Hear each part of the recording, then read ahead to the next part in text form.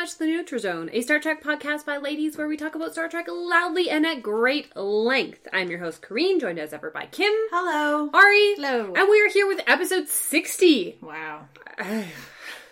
We've endured so much. So much. So much. We're here to talk about season 3, episode 5. Is there no truth in beauty? Or as I like to call it, no uggos. Really? Is there in truth no beauty? Are you sure? Yes, absolutely sure. Gun. Are you sure? I 100%. swear to God that I wrote it down when I was watching it. Well, Is there in truth no beauty? Yeah. There are so many different ways to pronounce this, so many places you could put commas. Yep. Is there in truth no beauty? Is there in truth no beauty? Oh. Is there in truth no beauty? That. So many different emphasize. Is there in truth, fine, no beauty. Or as you like to call it, no uggos? No uggos. Or uggo in a box. Maybe. Hard to say. We actually have no idea. Well, okay, I have a question. Yep. Did the Medusans call themselves Medusans, or is that what other people call them? I'm assuming that's the Jerk Earth translation of their name. I assume so, yes. Okay, that's fine. Is there, in truth, no beauty? Is that it? Yes. Yes. There you go. Good job. The answer to that is no. Is there truth? No. I'm having a really Is there hard... no beauty in truth? Is there... To say Fine, it in fine. straightforward Is there no English. beauty in truth? I think it's Is left there no deliberately up beauty in the truth? air. Is truth beautiful? Is Oh, there- it's asking, is Yeah. the truth beautiful? Is there in truth no beauty? Yes. Or is it asking, Is the truth is necessarily there truthfully ugly? no beauty? Yeah. It could be either way. I think it was deliberately vague. Alright. So this Fine. episode was written by one of Star Trek's very few lady writers who is not DC Fontana. Her name was Jean-Lisette Arroest. It was a spec script. It was an unsolicited spec script. Yeah. She was one of 3 scripts that she sold. Another one was All Our Yesterdays. She was an acquisitions librarian at the Harvard University Library. Hey! Very nice. Yeah. She was also head of references and collection development at Princeton. Dang. So she had a varied CV. And I think that kind of shows through in the reference. Is the title of this from a Milton quotation? I think so, but I can't find it. And this is also very Shakespearean with Miranda and Yeah, Prospero. so and, much the Tempest in this. Yeah, it's essentially the Tempest in space, Yeah. which is fine with me. Like, I have no problems with that at all. And very interesting questions about humanity's last prejudice, that things that are beautiful must be good and things that are ugly must be bad. I really liked that. I loved this episode. I didn't hate this episode. I don't hate this episode, absolutely. I'm not sure how much I liked it, but it was it was good. She said with derision. I've watched it twice now, because I watched it during the week last week, and then I just turned it on again today while I was cooking, just to try and listen to everything that was going on again, and it's very interesting. Kim, were you hoping you would like it less the second time around? I was hoping I would understand it more the second time around. I was pretty really solid enjoyed on it, this yeah. episode. I thought it was actually a great bit of television. Mm-hmm. It was saying something. I like that I think this is a really great little bit of television. It's telling a cohesive story with a good narrative, with a couple of themes going on, and it is the return of Diana Muldaur, which I thought was welcomed. Yep. Yes. And she kills. Oh, she's it. amazing. She's amazing in this. She does so good. It's so funny because they had a policy, and this has to be a really unofficial hidden policy of never repeating guest stars, which is obviously bullshit because they do it every season. Yeah. And so they're kind of like, oh, the original actress that they had cast backed out, and so they asked her to come back in kind of at the last minute. And they're like, well, she's already been in an episode. Well, let's just slap a black wig on her. And reportedly halfway through filming this one, they're like, okay, well, we'll just slap a red wig on her next. Yeah, which is fair. Because she's great. Yeah. And I love the dignity that she gives to this character. Oh my God, So great. And I like the gravitas that she has and her struggle, even though I feel like it is in some ways framed as a bit womanly. She's jealous. Yes. She's insanely jealous of someone else's connection with another thing. Yes, and I also like how unemotional she is on other fronts. She has this man throwing himself at her feet going, I love you, I love you, I love you. And she's like, and I'm not going to love you. Yeah. So. Yeah. I thought it was, I really liked that in the way that you're talking about the way she was framed is all of the men on the ship frame her in terms of her physical appearance. Yes. Oh, yeah. And how the physical appearance of the Medusans must be to her, when in, like, the actual fact, that is the absolute last thing that she would ever possibly care about. And I just liked it. I know. If I had to pinpoint something that I didn't like about the episode is how they rapturously go on about how beautiful her physical form is. I get what they're trying to do is, like, they're trying to nail down their theme that just because she's outwardly beauty, that doesn't actually mean anything. It's all about your inner beauty and, like, Yeah. fine, but it still feels really uncomfortable when it's a table full of men going on about how much they love her and how, like, beautiful she is and how awful it must be for a beautiful person to see ugliness. Ugly people, yeah. Yes, how awful it must be to be a 10 in a world of 3s. I don't know, Corinne, how is it? Depends what day it is. Sometimes it's just so hard. that bit, but I get, again, part of their theme. Part of the theme.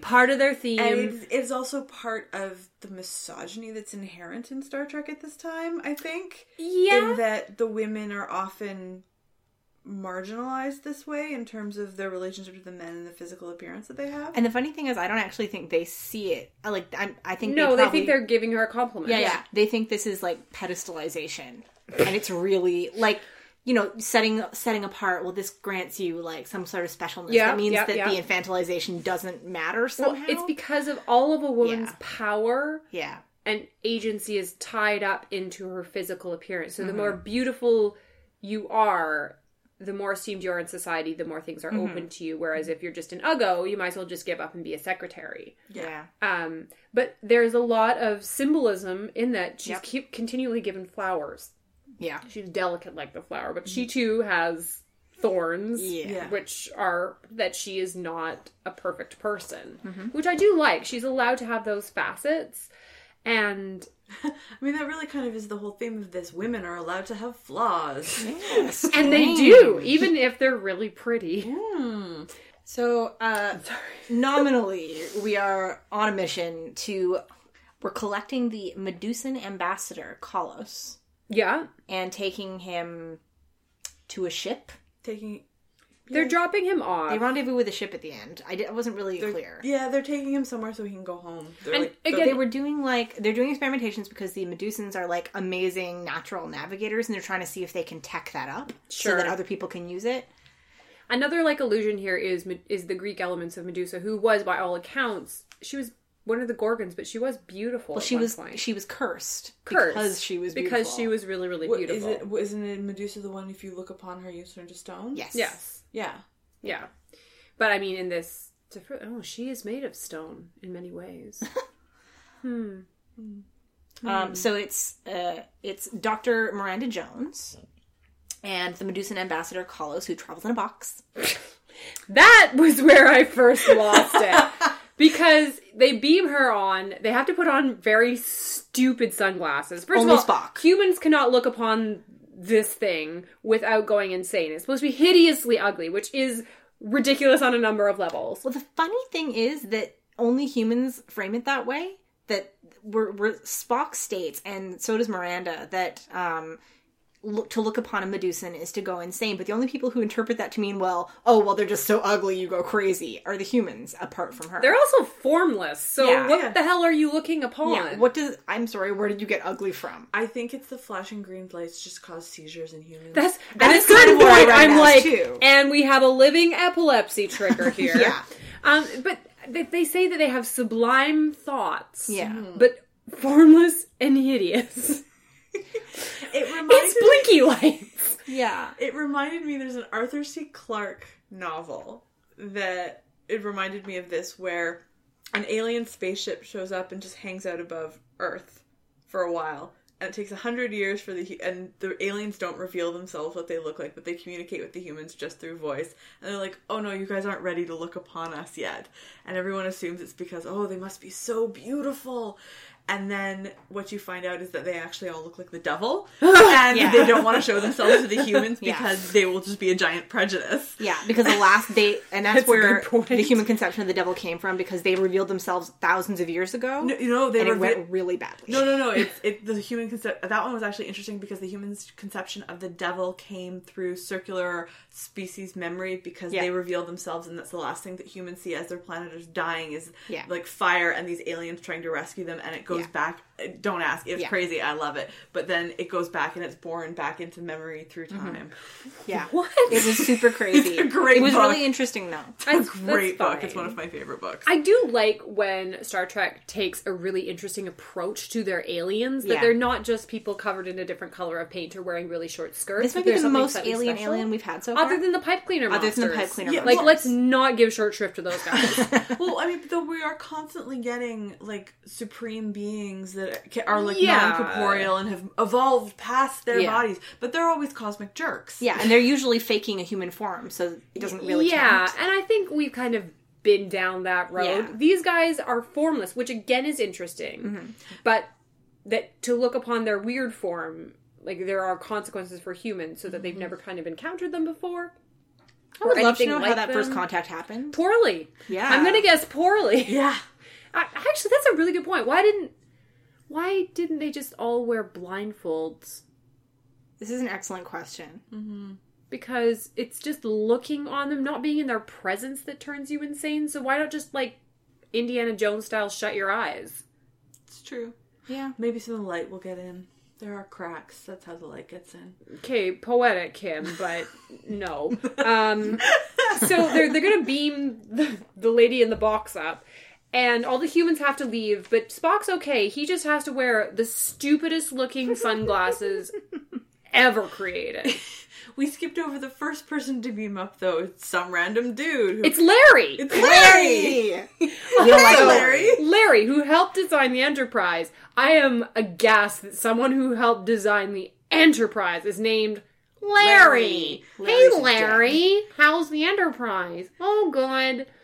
Was there a reason that he helped design the Enterprise, or was that just so Scotty would take him to one engineering? Of the engineers. I think it was because that Scotty would be like, hey, you want to come over to the Enterprise and take over... Fuck you, Scotty. You want to take over the command for a while?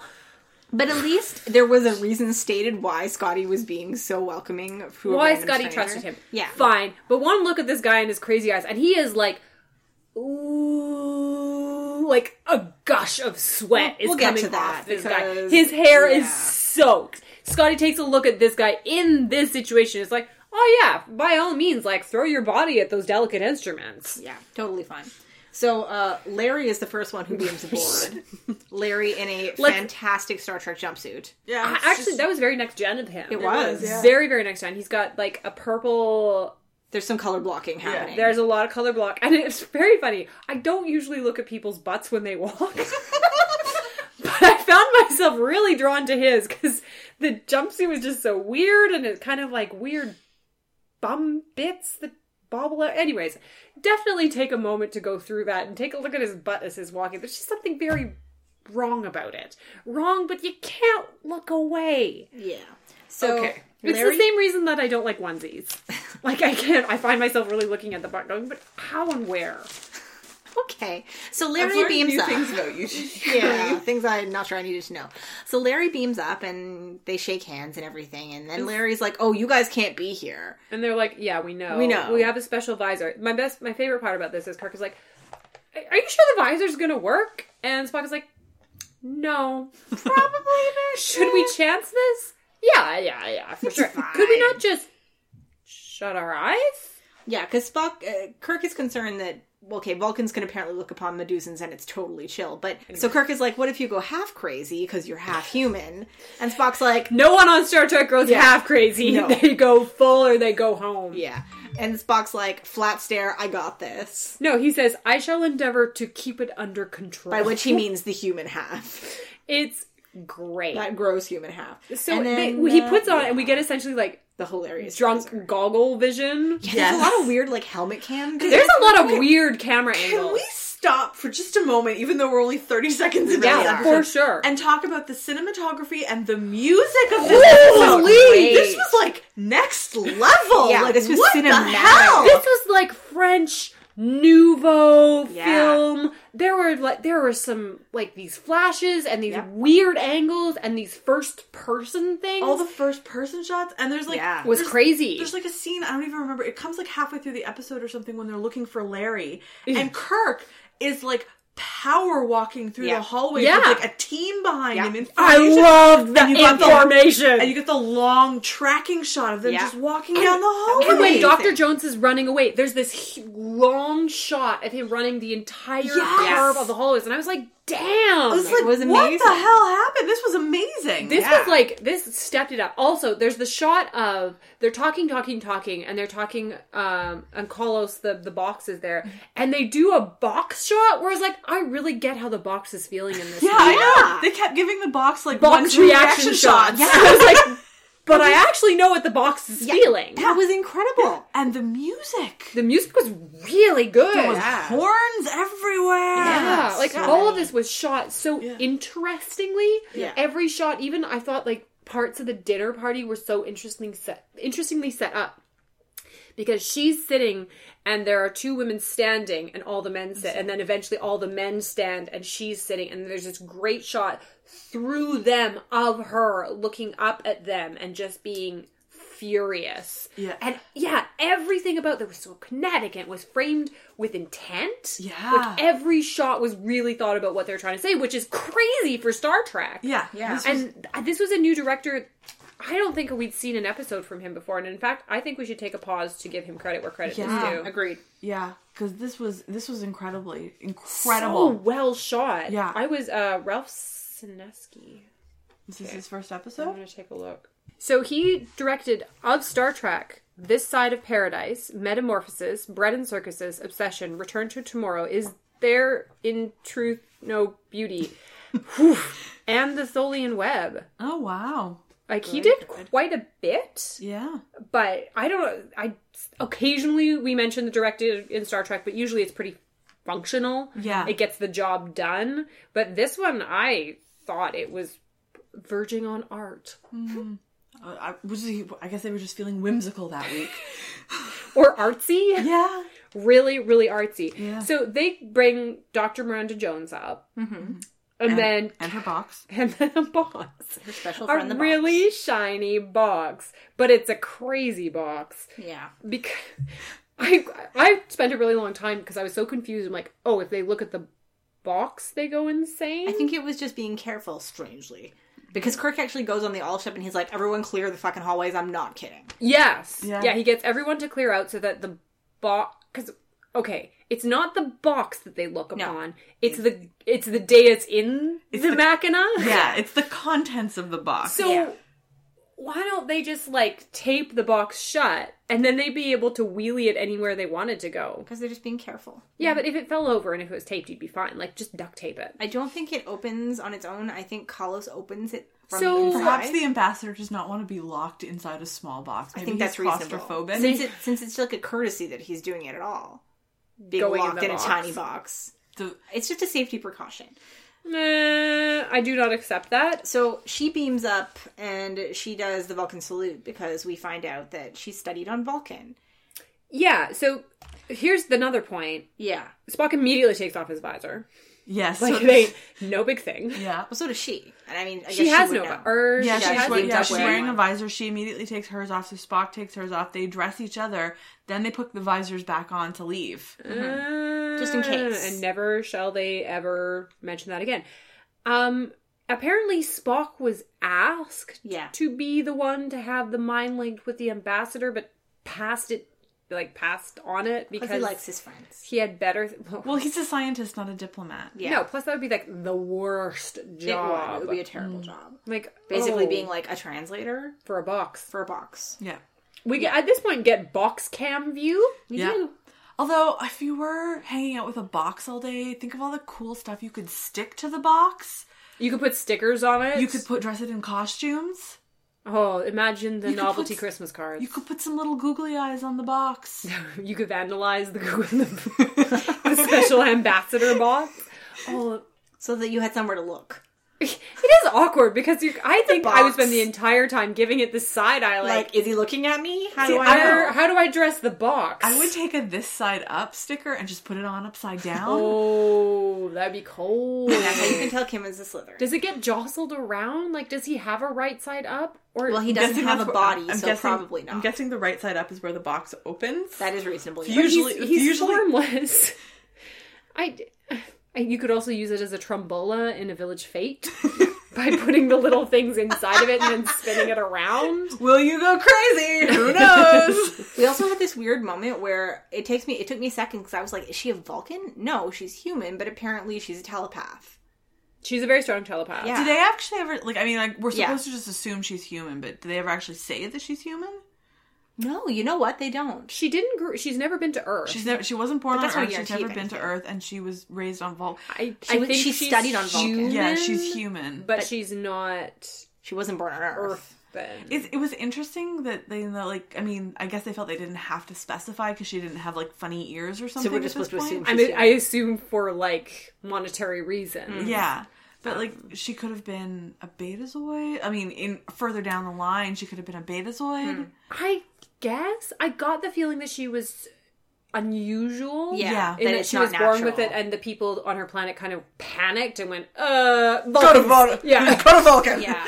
You can deal with her over there." It's really interesting because it's kind of aberrant for, like, the rest of the series. Like, all the other instances of human telepathy have been, like, They're aliens. they're aliens or they're, like, turned into gods by the galactic barrier. Which I know that in previous episodes, like Charlie X and Mercury Eyes, Yeah. they have a test for psychic Yeah. whateverness, so she might just have scored really high on it, but Yeah. she's a straight up telepath Yeah. that she can read minds and other people's And it's treated thoughts. as something natural for her, but really unusual. Yeah, my other question that I would like to dive in right now is why give the box a room?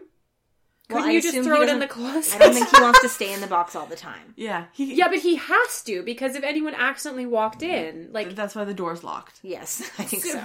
But we don't actually see him out of the box. He stays in the box the entire time. If we see him out of the box, we will We'd go be insane. crazy. I Think about it, Green.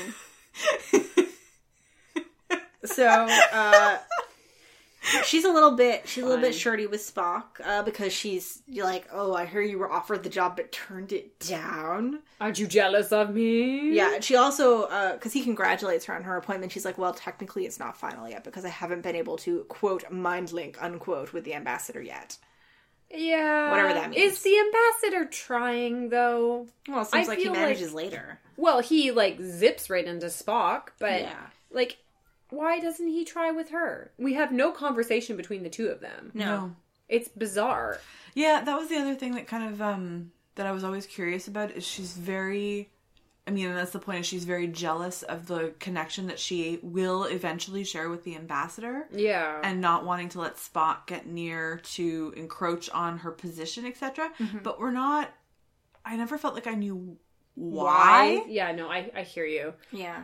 If I were to extrapolate, I would think that she was angry at Spock because for him it would be easier, and she feels like she has something to prove, that it should be easy for her too. Yeah. Because she's a very, very powerful telepath. In fact, Spock acknowledges she's probably more powerful telepath than him. Yeah, exactly. But she's been unable to do this one thing. Yeah.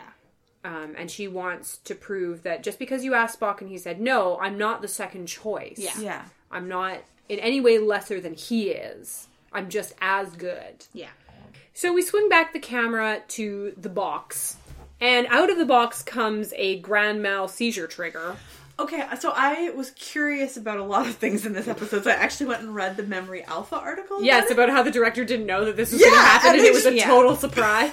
Post-production was just like, let's add some green flashing But here's the lights. thing. If they hadn't, the box would have opened up, and Nothing. I feel like there needed to be something. Oh, I Yeah. absolutely agree. I think, and I also think, like, I mean, aside from the fact that it probably gave people seizures and has been giving people seizures for 60 years, probably. it was really effective in, like, Yeah, it trying was. to communicate that, like, It's a being. Yeah. And it's formless. Yes. And like... And beyond our understanding. And so you open the box and here is a formless thing that is happening in this room. And it's all encompassing. Yeah. I liked it. We should note that the box opens because we've gotten to the ambassador's quarters and Spock's like, yeah, I'd like to exchange greetings with the ambassador. And she's like, would you now? Here's my question. Can it not communicate through the box? Apparently not. Apparently not. Maybe that's why the box has to open. I think the box is probably shielded. No. It can communicate because it communicates to her later through the box. When she has established a telepathic link. We don't know when she's established that link, though. It is before, because when the box is about to get murdered, let me just bring that back and give it full attention. When the box is about to get murdered, the box sends an alert to Dr. Jones. Okay, there's It opens the box. The box is open at that time.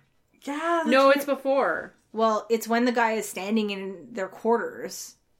No, I contend that the and box also, can communicate. I think that she got the connection from douchebag Larry. Because she sensed his murderous intent. At dinner, when she's sitting there and she pulls out the most dramatic line in the history of television, someone is thinking of murder. She would be the worst dinner time conversationalist. Or the best. So we're having this really nice dinner. It got a little, like, awkwardly fawning for a while, and you kind of just want to leave and go to your quarters and have a quiet moment. Yeah. So you dramatically push back from the table, look into the distance, and go, someone's gonna murder someone. And then all conversation stops. And then they just... Anyway, we'll get to that. But she got that from Larry himself. Yeah. So, I mean... But was Larry thinking about murder at that point? Yes! She says later, oh, it was you. I got it from. But that's a weird thing. Like, because all the guys were like, oh, you're so hot. And she says that she can't keep people out completely all the time. She's always being bombarded with their creepy, gross thoughts. So... A.K.A. like Larry. Larry's entire existence. Especially if, like... From what Larry says, they've known each other for a long time, so he may be able to have more... Well, they've been working together. Pushback on her thoughts.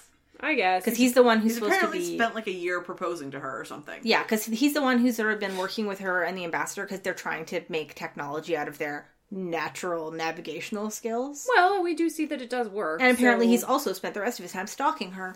Well, don't have to stalk her if she's right next to you. Yeah. Anyways, she is professionally frustrated. Yeah. Mm-hmm. Professionally and I'm sure in many other ways, very frustrated. But on to the awkward dinner scene. Yeah. Can we, before we go any further, yes, I'm so sorry, Ari, we need to talk about her outfits. Oh, yes. We also need to talk about her hair. Oh my god. Would you take us away? Oh. The wig. The wiggity wig. Yeah. Her outfits are divine. Mm-hmm. I love them. She looks so good. So all of her outfits, they're just all different colored dresses. They're like high neck gather thing. Some of them are sleeveless, some of them have sleeves. But she's wearing a jeweled overlay over all of them with this beautiful diamond pattern of gems all over it. And it's very sparkly. And at first I thought it was just a fashion choice. But then, as I thought her distant staring off into Nowheresville was an acting choice. Yeah. She's blind, and it's her sensor web to help her tell her where shit is. Yeah. And I was like, that is amazing. It was amazing. It was, because it was a genuine surprise. Why did she keep looking? I did notice that she kept looking off into the distance kind of blankly. But I thought it was just like, oh, she's cold. Yeah. She's not interested in what's going on. Makes her outburst after Spock leaves... Yes. Make a lot more sense. Yes. Like, what does he see when he looks at you? I demand to know. Yeah. Yes. That... And surely the blob could have described itself. Yeah. Oh, well, I'm pretty much... Have you ever seen Christmas lights? No, she's blind! Oh. Question. Yes. Is the actress blind? No. Okay, the character was. Yes. The character was, yes. Yeah. So, we have a really, frankly, pretty creepy dinner. Mostly gently creepy, except for Larry.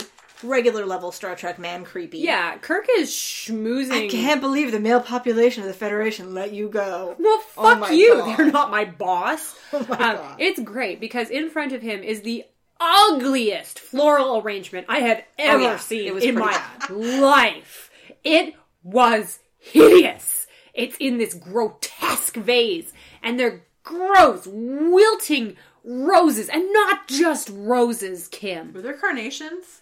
It was a combination of pink and red roses. Ew, no. Who does that? I don't know. Who does that? What individual does that? I don't know. Somebody who doesn't like flowers, people, or color. Or happiness. Speaking of which, let's talk about Scotty's outfit. The dress uniforms on the men! Those were those new? No.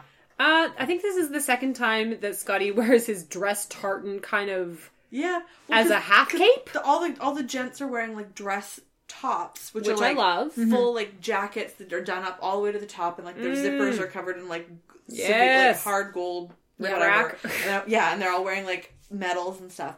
Scotty is wearing a kilt and his tartan over his shoulder and tall socks. I think it's also a different tartan than the last time he was wearing tartan. Well, you want to mix things up. You really don't, actually. But it's fine. That's fair. This is a very, very strange dinner because... Well, she basically sits there being like, I'm completely uninterested in any of this. Except when she points out that Spock is wearing an Idic, apparently she thinks as like a call out to her of some kind. Oh my god, I love this Idic. This is the best thing ever. Gene Roddenberry decided he needed some more merch to sell. Yep. So he came up with the Idic, gave it to Leonard Nimoy, and it's like, here's your sales pitch to read while you're filming the episode. And Leonard Nimoy said, no. So its importance was slightly dimmed down in the episode. Yes. It worked, though. I mean, ultimately. Well, I kept looking at it going, and how is it an insult to her? Because she's a crazy bitch, and that's what we're supposed to take away from it. She's not a crazy bitch, but the writing wants us to think she is. I feel like it was supposed to be... It means infinite diversity and infinite combinations. And if she grew up on Vulcan and knew anything about Vulcans, she would understand that it's a celebration of all of the different types of people and types of species and things in the world that it takes to make up something. She only spent 4 years on Vulcan, though. I don't know whether As an adult. she was taking that as an insult that he knew about her blindness. I think it was more that, look, I'm a Vulcan. I'm clearly a better telepath than you, and you're not as good as you're ever going to want to be. Okay. Is how she's interpreting it. Fine. She's wrong. Weird to bring up in front of everyone, Very though. weird. Oh, yeah. Yeah, like, as a choice, it seems odd. Very odd. At which point, things Get toboggan real weird. into a very strange place. When Kirk and or Bones, I couldn't pay attention to any of this, was saying, isn't it suicidal? Yeah. Sorry. Isn't it suicidal for one as beautiful as you to work and deal with such ugly things? Yeah. What? And Bones is the one who asks that. Because she's like, isn't it terrible for someone who believes in the importance of life as you to spend all your time around death and disease? And he's like, okay, schooled. Because he doesn't say a single other thing for and the rest everyone of the kind dinner. of looks suitably chastened, but Yeah. it is a weird moment to except- start a conversation with, isn't it suicidal? It's kind of odd. It's like it's the central theme of the episode, really. This dinner, because the conversation is basically beauty does not equal good, ugly does not equal bad. Spock's like, it's your last great prejudice as a species. Yes. Is that you think that what is beautiful must necessarily be good. I saw a great post on Tumblr that was about some ancient Greek prostitute. Was it Phryne? Phryne from Phryne Fisher, yes. Yes. Who was taken to court for, like, being against the gods or whatever.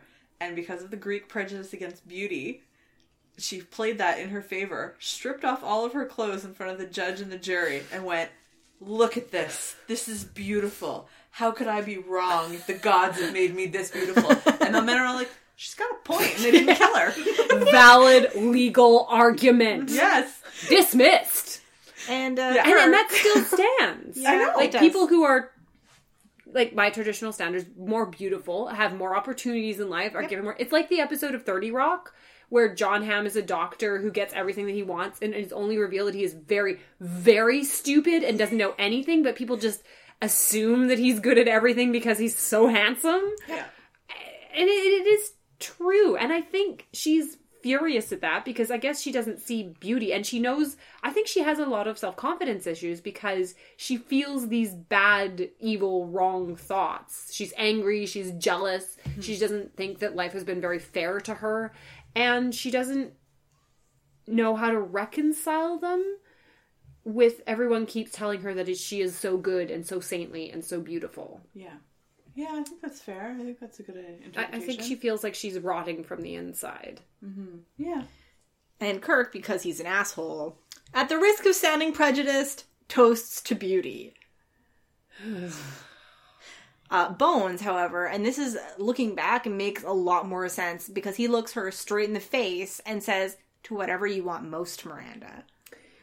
Yeah, Bones actually displays a strange thing that I would like to call empathy. Yeah, which it's we have unusual not for seen him. him wearing before. No. Yeah, he also behaved like a doctor and Yeah. didn't reveal private medical information Yes. to everybody the first second he had the opportunity. I was shocked. I was amazed. He was so... He's like, oh no, I want to respect her privacy. I was like, and when? Since when? Yeah. Is it just because she's pretty?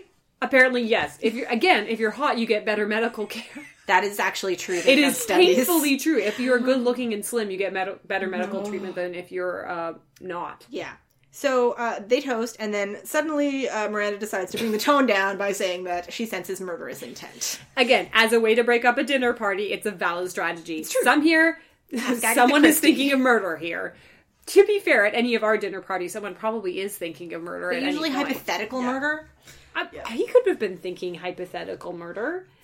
And so she's like, and I'm gonna leave then.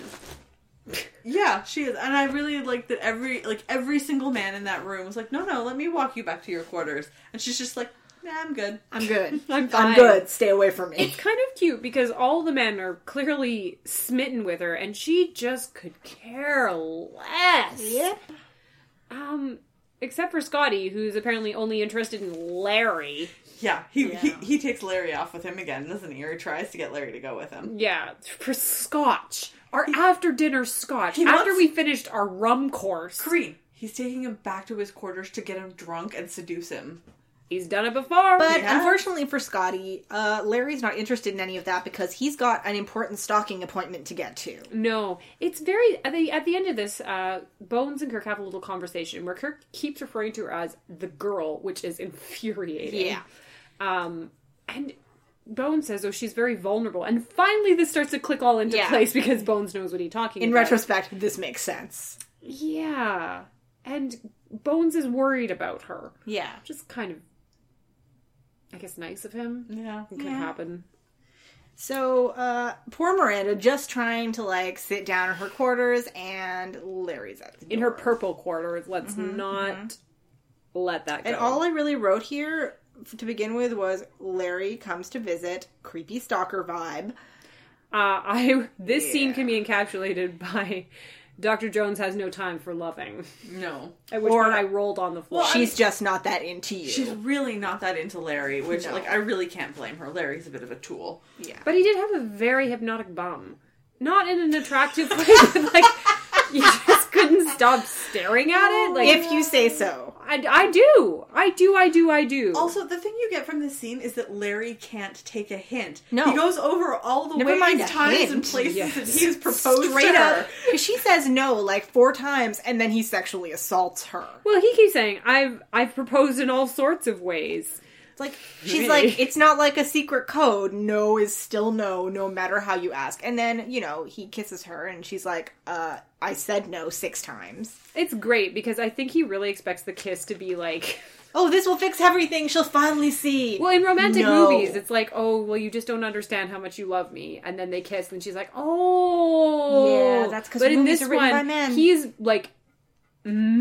moving his jaw around mightily, and she has her eyes open and is just stone still. Yeah. He goes away, and he's like, Oh, yes. She finally realized, oh, it was you with the murder thoughts. And then we get a shot to the box, which is angry. Yeah. How do we know?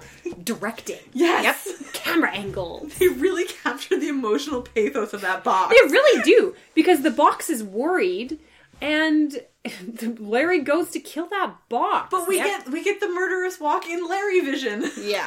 That was Yes. fascinating. Larry walks backwards into the room. He's trying not to look. Yeah. Yeah. As a strategy, I guess that is one. Oh, fuck you, Larry. This is amazing. The box then defends itself. Yep. By opening! The box says, not on my watch.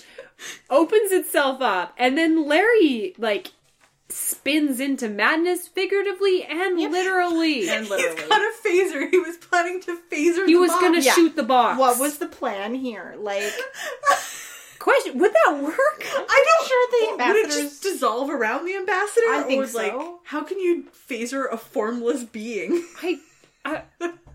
Larry's not smart. No, we know for someone this. that designed the Enterprise, he has a lot of He problems. was only one of the people who designed the Enterprise. The best thing is that Larry pirouettes around that office for what felt like hours. Yeah.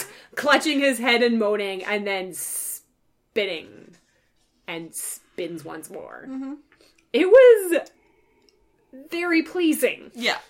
This was good. Yeah. It was. But then Kirk and his homies show up in formation, and it's great. They're in a beautiful triangle of colors. Oh, Yeah, I was love wondering about that. this. Does she call security the second Larry leaves? Is that what we're meant to interpret? Well, because after Larry takes off, he goes into a Goes turbo lift. punching through the ship. Yeah, he Yes. goes into a turbo lift. Miranda goes into the ambassador's room and gets the phaser, I guess? It's because She he picks dropped it up. And then she must call, because the next thing we see is Kirk power formationing his way down the hall to the security See that team. before we see her in the ambassador's quarters. She could have, She or could've. they could have been alerted that someone went into the ambassador's That's also room. possible. That feels like something that should have a security And lock Larry, on it. Oh, Larry. Larry goes to engineering, decides to take Scotty up on his offer to test drive the ship, and we go on a little starship joyride. Here's the thing. Larry comes in drenched in sweat Yep.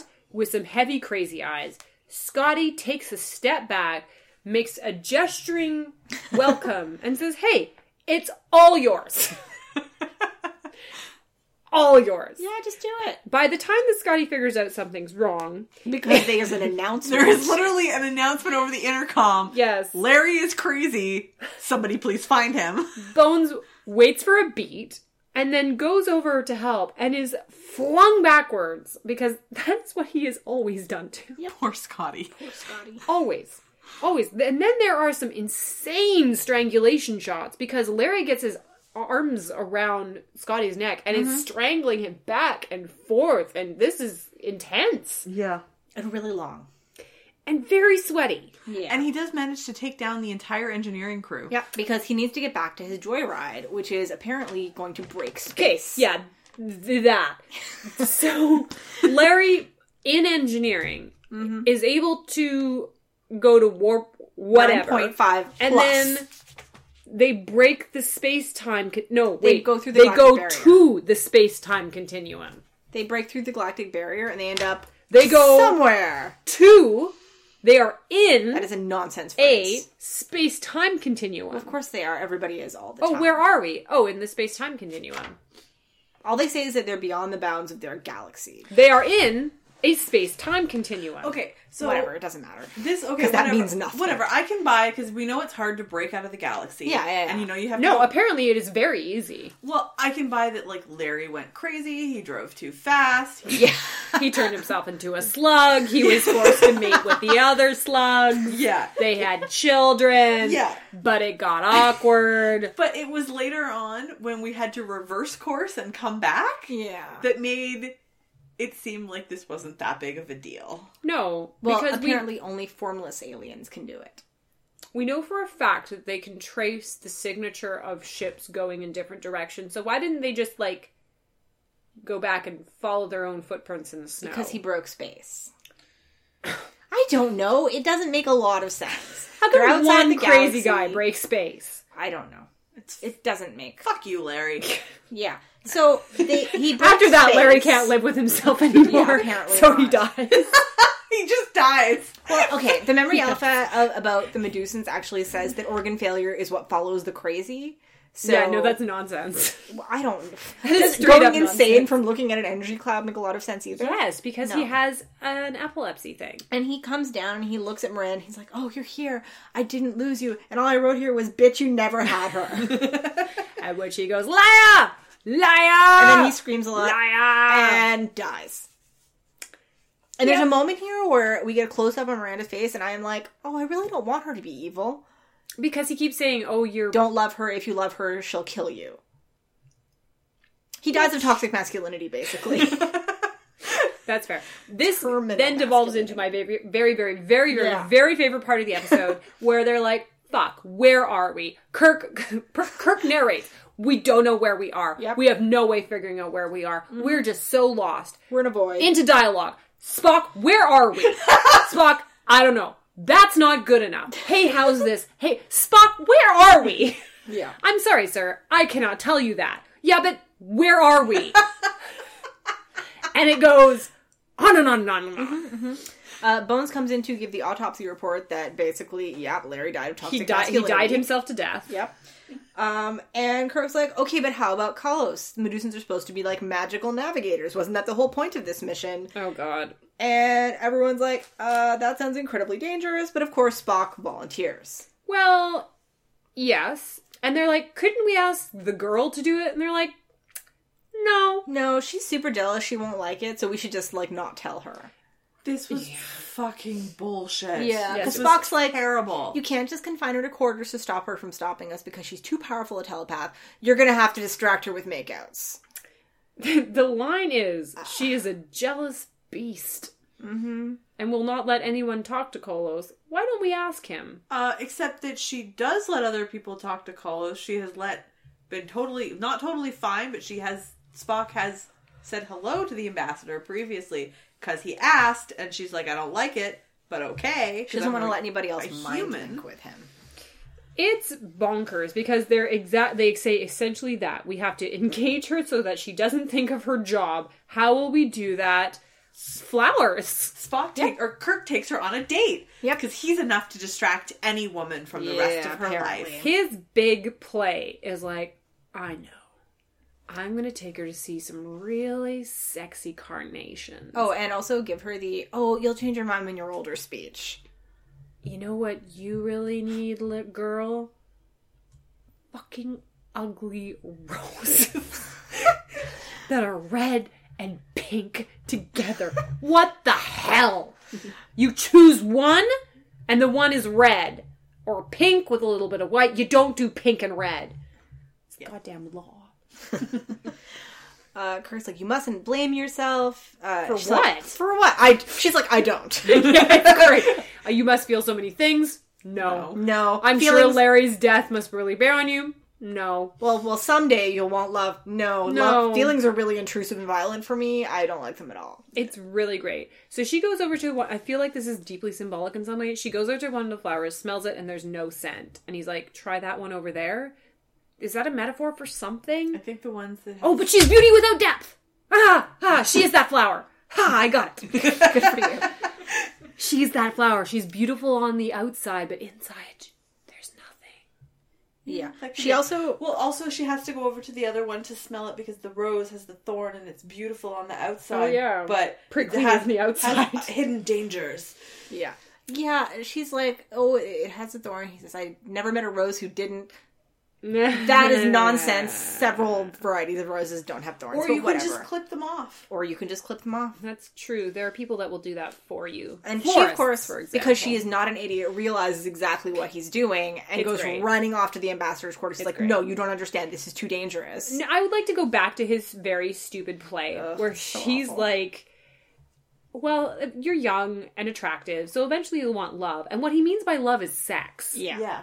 That is what he means. Because she's like, well, I've got enough companionship with the box. Like, the box is good for me. It's also, human emotions are really unpleasant for me, specifically because of my superpower. And you're going to yearn for someone who's not ugly at some point. What he means is sex. Yeah. He for sure means sex. You were going to find someone who is your equivalent level of hotness to bone. Mm-hmm. You will also find a 10. And when you do find a 10... you'll understand what love really means. Yeah, because... and she's just like, no. She's going to Medusa, isn't she, to hang out with them forevermore. Yeah. So he's like, but they'll be formless and there'll be no penis for you to have. And she's like, and I am okay with that. And he's like, I don't think you are. Yeah. You don't understand. You're a lady. You don't understand what the penis is for. Exactly. Without it, you go mad. Mad! I do like how completely and utterly unimpressed by Kirk's move she is. That's because his second move is... This is a really romantic setting. Moonlight would suit you. God. And she is like... The fuck Okay, well, you're obviously a very complicated man, by which I think she means stupid. Yes, I will. Yes, I agree. Yeah. Somehow both Yes. duplicitous and stupid at the same time. She cottons on to what he is doing, runs over, and and they lecture her. They're like, well, the Enterprise is at stake. You can't be involved with your womanly fingers, their thin and bony ways. You're only good for playing the pianoforte and needleworks.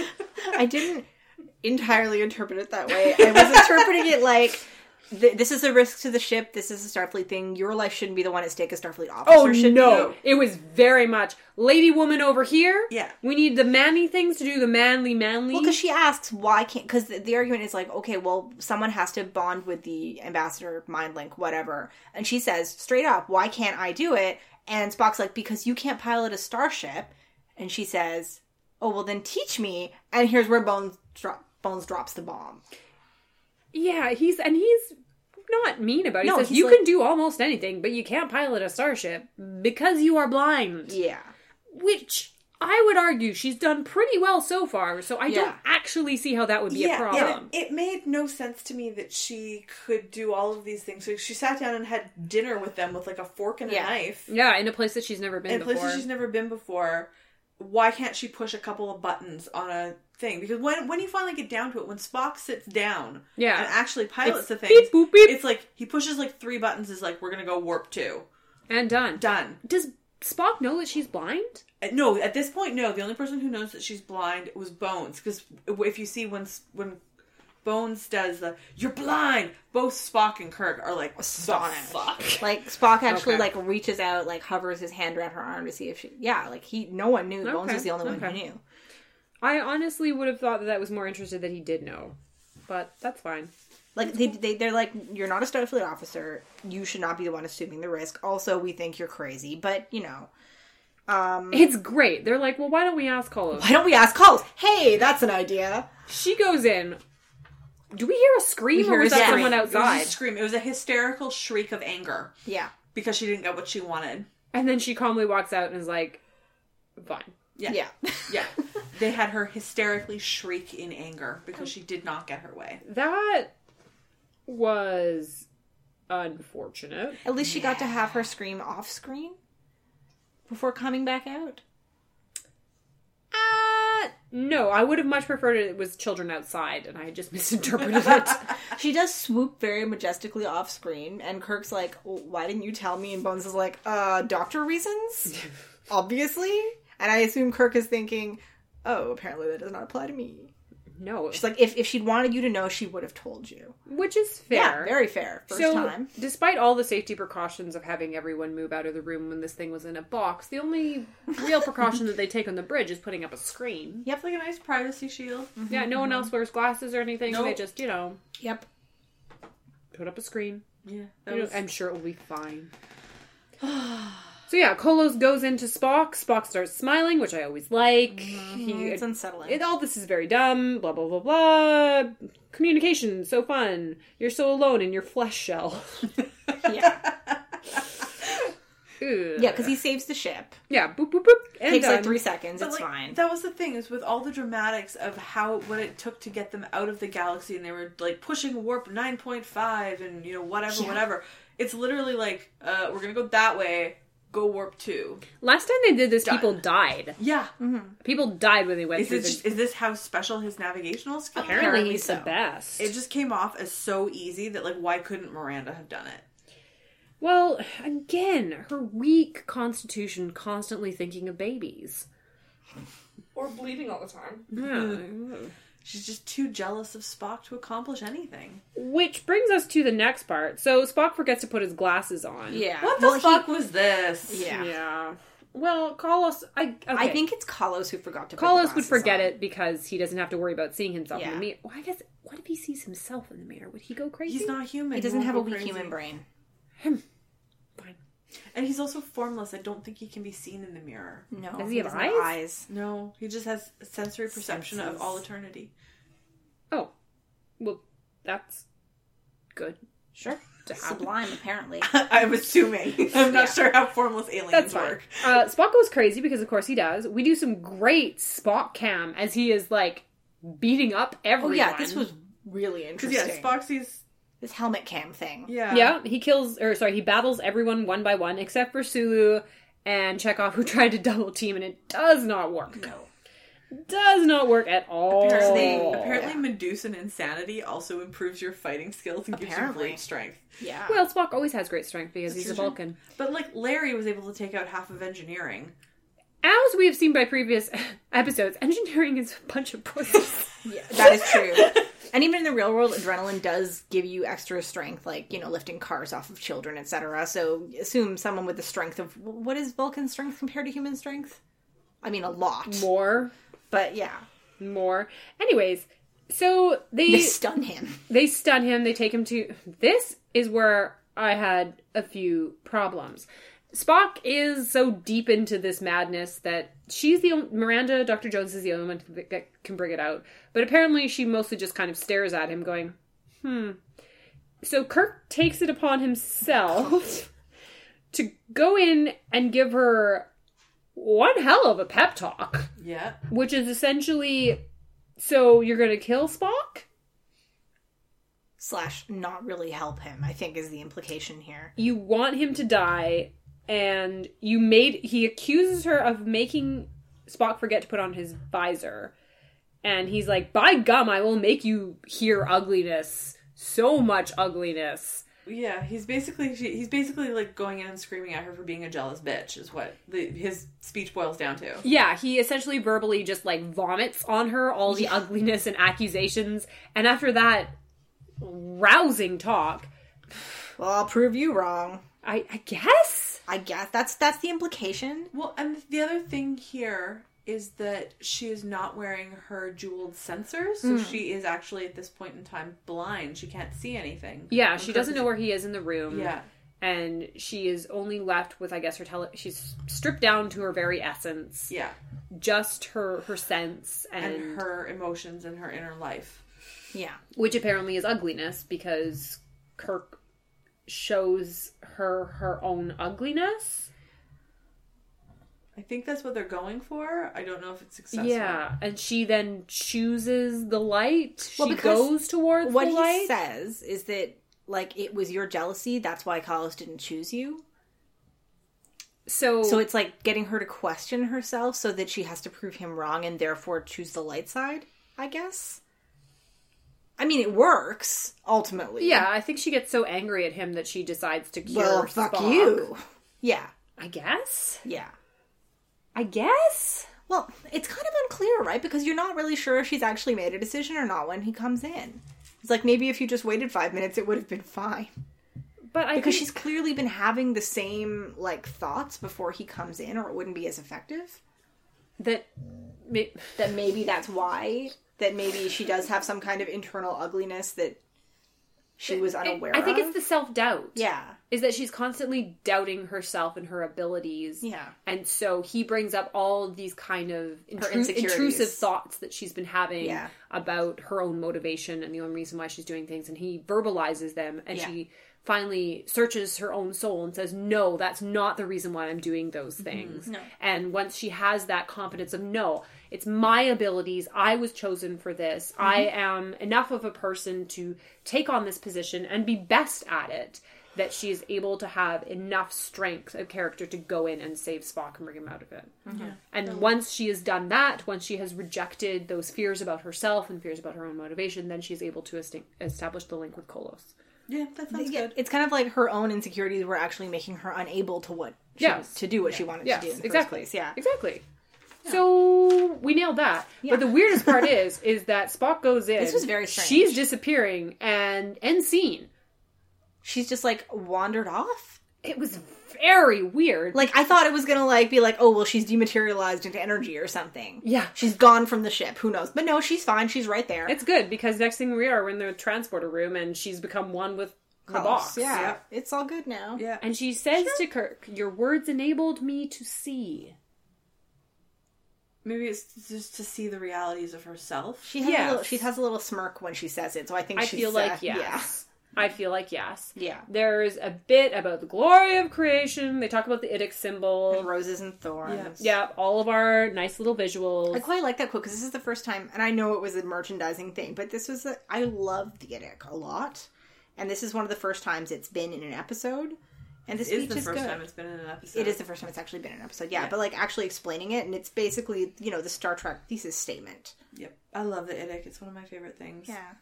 It's good. The glory of creation and infinite diversity. Yeah. Peace and long life. Live long and prosperous. No one says goodbye to the box. Nope. No. They just ignore the box. How rude. He's sleeping. He's formless. He doesn't sleep. How do you know? Ah, that's true.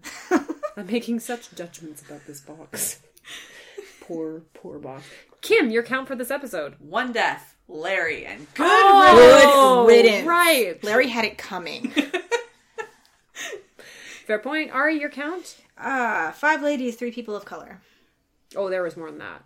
In the hallway scenes, there's tons. There might have been 2 additional ladies, but I think at least one of them was a repeat. Usually when there are multiple, like, more than 5, usually it's because they have the same actors on screen. But I only counted 5 individual Disagree ladies. with your math. Life lesson to take away from this, Kim. No, there is no truth in beauty. Trisha has a life lesson. Life lesson from Trisha. Most guys don't say bye to boxes. Oh my god, Trisha. Ideally, they should be saying goodbye to your face. Ari. When she says she's just not that into you, she really means it. And she might be able to kill you with her telepathy, so you should probably just go. That's fair. Mm-hmm. 10s should stick to 10s. The opposite of the lesson from this episode? I've got another lesson. Oh no. Oh, God. Either fuck across or up. And on that classy note... No. We haven't talked about performance of the episode. Okay. Performance of the episode, Corrine. I'm sorry, I'm still trying. Never fuck down. You fuck across or up. Oh, God. So Your 4s hotness to number. 4s Oh or my upwards. God. It's lateral or ascension. Oh my god. So class. Performance of the Performance episode. of the episode, Kim. I'm splitting the performance with Diana Muldaur, who did amazingly. She was Very, very fantastic. And the box. That box was amazing. Well, the contents of the box, surely. No, the box. The actual box. The box. Okay. It was very emotive. That's actually true, it was. Okay, no, I'm going to give it to the no. Diana No. Muldaur deserves performance. The of the episode, positioner yeah. of the box. The cinematographer. of The box cinematographer. Yeah. Yes. Okay. I'm giving it to Diana Muldaur. Yeah, obviously Diana Muldaur. Although the box makes a very compelling That's argument. true. Doesn't it? Actually, it is. It's Like, a good The argument. more I think about it, the more that box did a goddamn great job. With the material that it was given, Yes. it really Yeah. lifted it. Yes. Yeah. Up or adjacent, but not down.